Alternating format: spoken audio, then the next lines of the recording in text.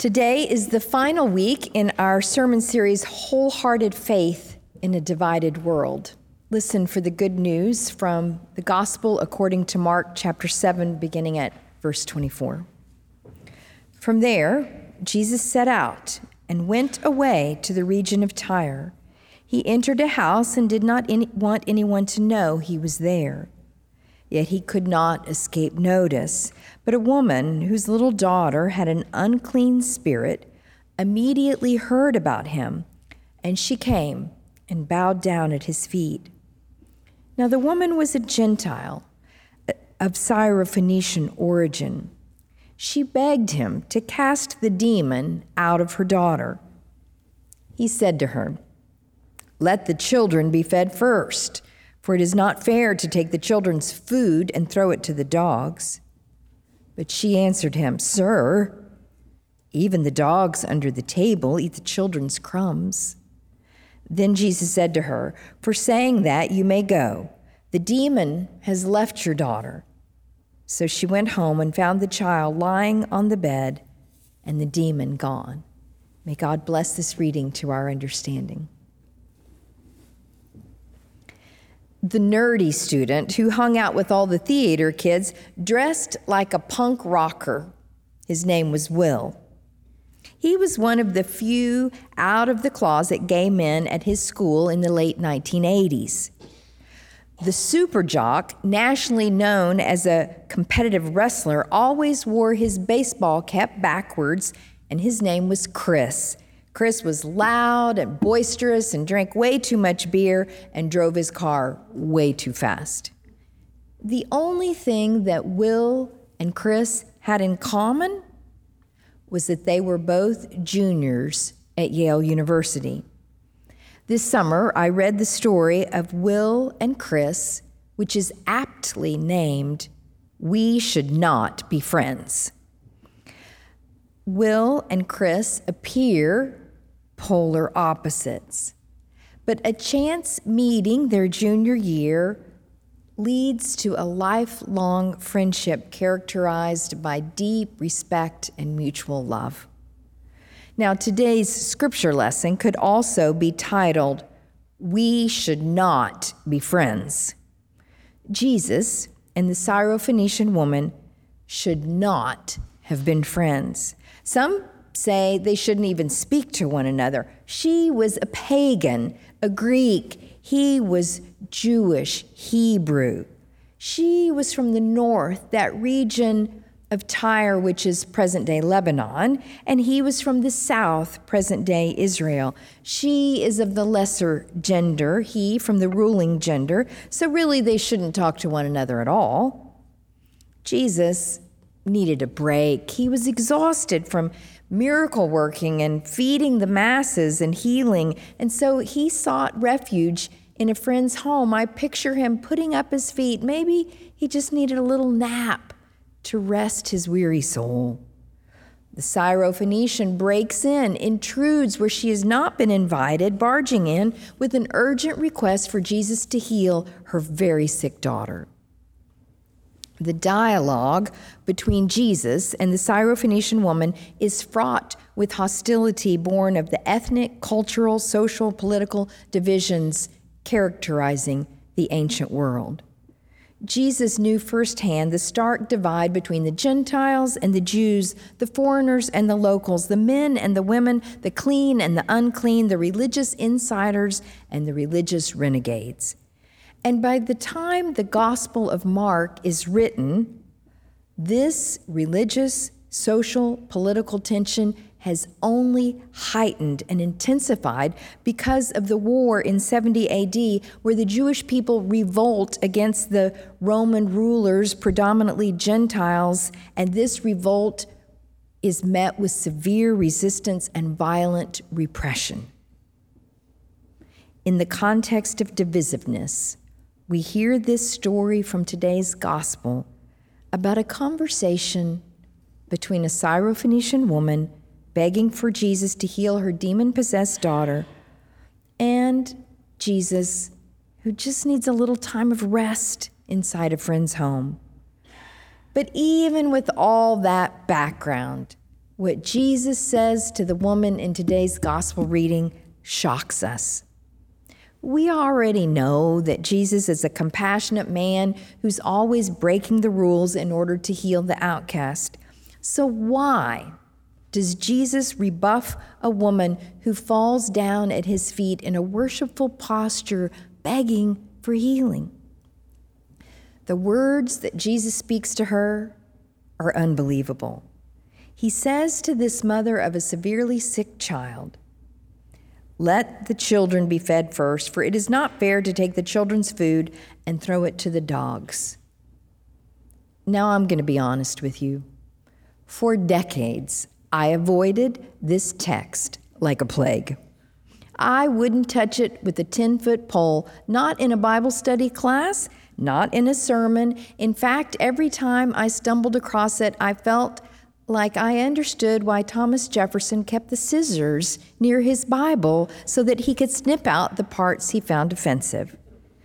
Jesus hurls an insult at a woman seeking healing for her child. Jesus calls her a dog. Now, scholars have wrestled for years to try to figure out what could possibly be going on here.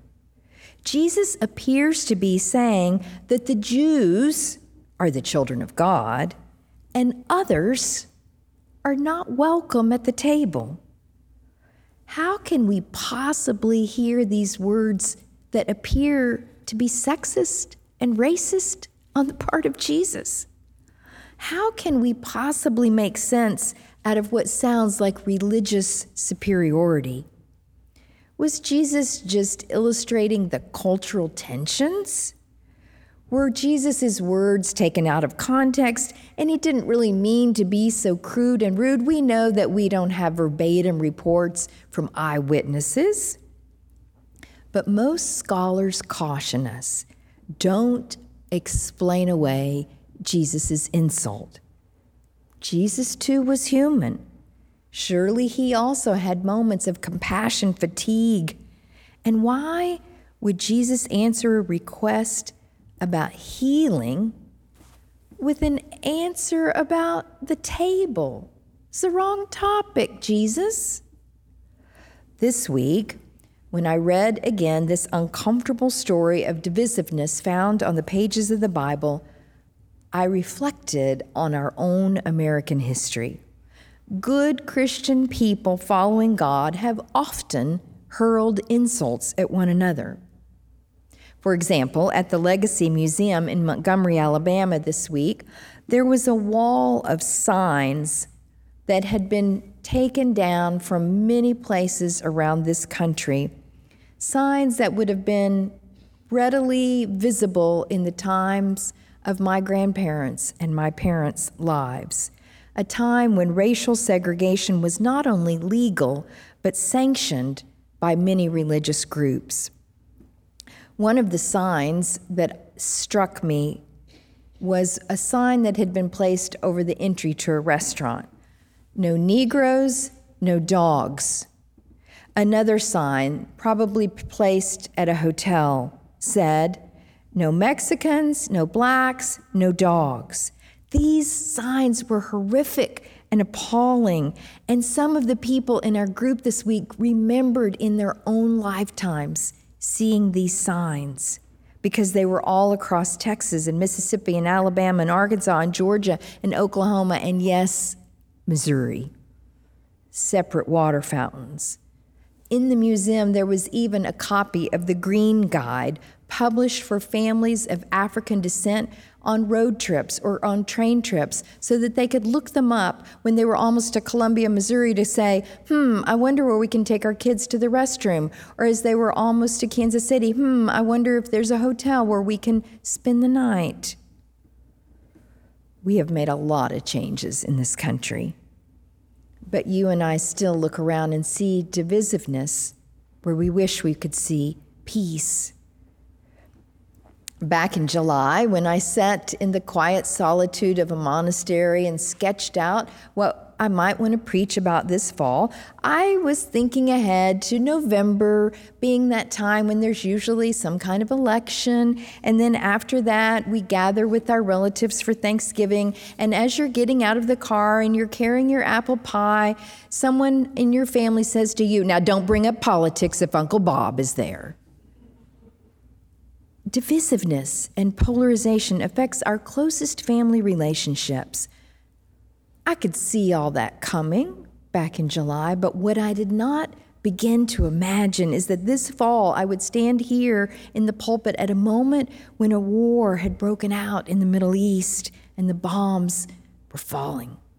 I did not foresee back in July that the United States House of Representatives would oust the Speaker of the House and then go through weeks of wrangling over multiple other candidates to be nominated before finally one was elected. A few years ago, we hosted an interfaith panel here at the church. It was so inspiring. Representatives from a wide variety of world religions sat on the panel. We had a taped video component of it and an in-person component of it. And when we gathered together, I was so moved by the willingness of each participant, not only to speak on the panel, but also afterwards inviting me, "Come, bring your members to our house of worship. We will come and bring our members to your house of worship." And just like that, COVID hit and we were unable to continue those partnerships. And then this summer, I received a message from one of the panelists. He explained that he had taken a new job in a new city and that his current congregation did not believe in interfaith dialogue of the type we had shared here. He wrote with a simple request, "Can you please remove that panel discussion from your video archives?" Is the divisiveness in our world, the divisiveness in our nation, increasing, widening? Let's look back at that scripture for a moment to see, is there any hope in the midst of that awkward tension in the text? Some folks would say, well, of course there's hope in the Syrophoenician woman because of the way she responds to Jesus rebuffing her. She does not back down. She persists. She isn't rude to Jesus, but she keeps advocating for her daughter and for herself. She uses Jesus' own language and imagery when she says, "Sir," or "Lord." Even the dogs under the table eat the children's crumbs. And then Jesus seems to turn. He could have walked away, but he turns back to her and he replies, "For saying that, you may go. The demon has left your daughter." So she went home and found the child lying on the bed and the demon gone. One of the few places in all of Scripture where a healing of Jesus takes place, but he was never in the room with the girl. The demon is gone. Health is restored. And if that is not miracle enough for us, Jesus himself seems to have had a change of heart. He goes from shushing the woman to praising the woman. He goes from ignoring her pain to embracing her pain and healing it. Jesus' own conversion moment is how many scholars describe this text. Jesus having a change of heart. Did you hear that story last Monday about the 85-year-old Israeli woman who had been taken captive by Hamas a few weeks back? Her name is Yocheved Lifshitz. And she was released on Monday, and she described how she had been captured and taken into these underground tunnels that seemed to stretch for miles like spider webs. She said what she went through in her captivity often felt like hell. She was bruised and hit with sticks. And as she was released, she knew that her husband was still hostage, her 83-year-old husband. But the cameras captured, maybe you saw it, the moment when the Hamas soldier came forward, covered from head to toe in a black uniform, his whole face covered with just some yellow marks where he could see through, and he hands her to the Red Cross. He's holding his gun, He's got her, he passes her, and she starts to reach towards the Red Cross person, and then she turns back and she looks into the face of her captor and she says, "Shalom," peace. Could it be that the hope we have is that even where divisiveness threatens to destroy us, there is a power in the human spirit to rise up and act out God's incredibly gracious love? Could it be that in the midst of our divisiveness, there is still a tenacity in the human spirit to seek peace, to behave ethically, to preserve the dignity that God gave to every single human person? Well, that could be one way to find hope in this text, to look at that woman as an example of all of those who have clung to tenacious hope for peace and dignity in the face of a divided world. But there's another possibility for finding hope in the story, and that is to look at the character of Jesus himself, because Jesus is the one in the text who has a change of heart. Jesus goes from telling the woman she has no place at the table to making a place at the table for the woman and welcoming her. And in this story, as in every story in the Bible, it is Jesus who represents God. And God is revising the plan to find a way for all people to feast on the heavenly banquet that God sets. The demon of divisiveness is exorcised in this text. The human family can be embraced together at God's table. But do we believe it? Do we believe that that kind of change in the character of Jesus is still possible? Dear, we hope that the Savior of the world models for us that we too can transform. This week, I was reminded of a story that I've shared with some of you. It goes back to the days when I was in graduate school in Connecticut. I'd been living in the dorm for 2 years, and my third year, I decided that I'd like to move off campus into an apartment. You know, it'd be a little bit more affordable if I could cook my own meals. And a friend of mine named Claudia was in the process of moving to Connecticut to take a job at the university, and she was looking for a roommate. So we decided that we would share an apartment. Claudia was about 10 years older than me and had been a mentor to me for many years. Over the summer before that final year, I was doing an internship at my home church and living with my mom and dad in Texas.